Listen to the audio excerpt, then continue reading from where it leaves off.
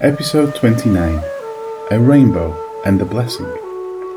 Genesis 9, verses 8 to 17. Noah was a real man. The flood really happened, and there really were only 8 people who survived to repopulate the world and begin again. In this episode, we're going to venture into the post-flood world along with Noah and see how things started off. Verses 8 to 11. Then God said to Noah and his sons, "Now I am making my agreement with you and your people who will live after you, and I also make it with every living thing that is with you. It is with the birds, the tame animals and the wild animals. It is with all that came out of the boat with you. I make my agreement with every living thing on earth. I make this agreement with you. I will never again destroy all living things by flood waters. A flood will never again destroy the earth." Back in Genesis 6, verse 18, we read this concerning the covenant with Noah. "But I will establish my covenant with you, and you shall go into the ark, you, your sons, your wife, and your sons' wives with you." Then in Genesis chapter 8, verse 21, we read this. "And the Lord smelled a soothing aroma. Then the Lord said in his heart, I will never again curse the ground for man's sake. Although the imagination of man's heart is evil from his youth, nor will I again destroy every living thing as I have done." God said he would establish his covenant with Noah if Noah would be obedient to the directives, which were to get into the ark with his family and to leave the world behind. Noah did exactly that and consigned the world to its just fate. But God carried Noah through the flood and safely to the shores of Ararat, where he made his sacrificial offering and God accepted it.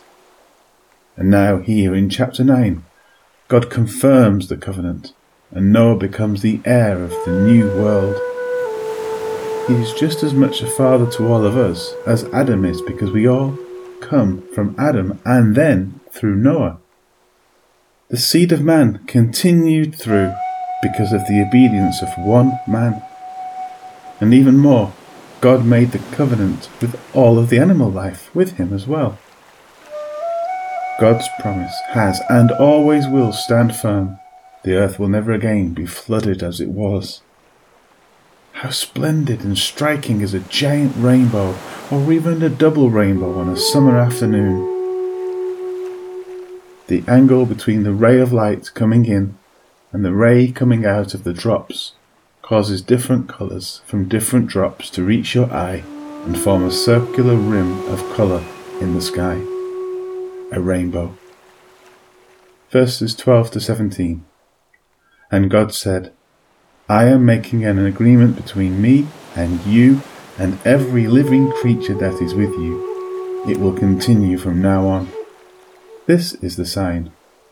I am putting my rainbow in the clouds. It is the sign of the agreement between me and the earth. When I bring clouds over the earth, a rainbow appears in the clouds. Then I will remember my agreement. It is between me and you and every living thing. Flood waters will never again destroy all life on the earth. When the rainbow appears in the clouds, I will see it. Then I will remember the agreement that continues forever. It is between me and every living thing on the earth. So God said to Noah, that rainbow is a sign. It is the sign of the agreement that I made with all living things on earth.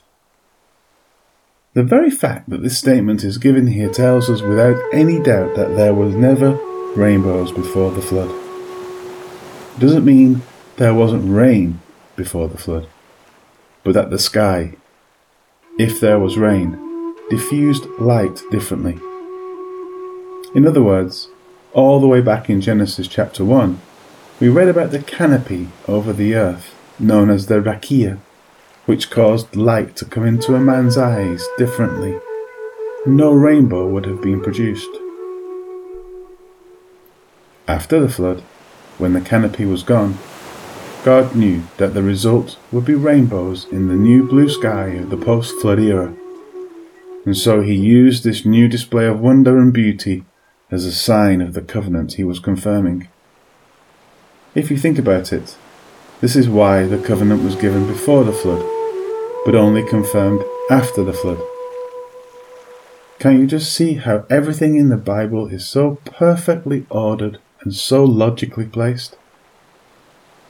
Now, when we look into the sky and see terrifying storms coming our way, we have the reminder that it is only a temporary and local event, and the thicker the cloud, the more brightly the bow will shine in it.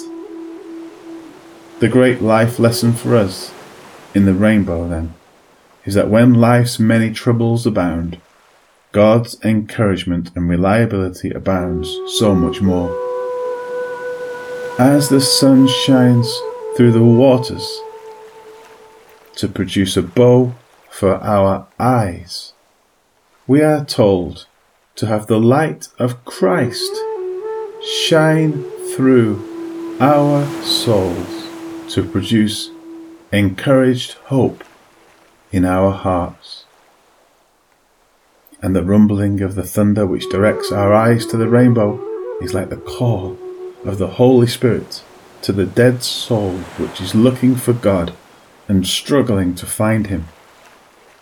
Paul tells us the remedy for that dry condition.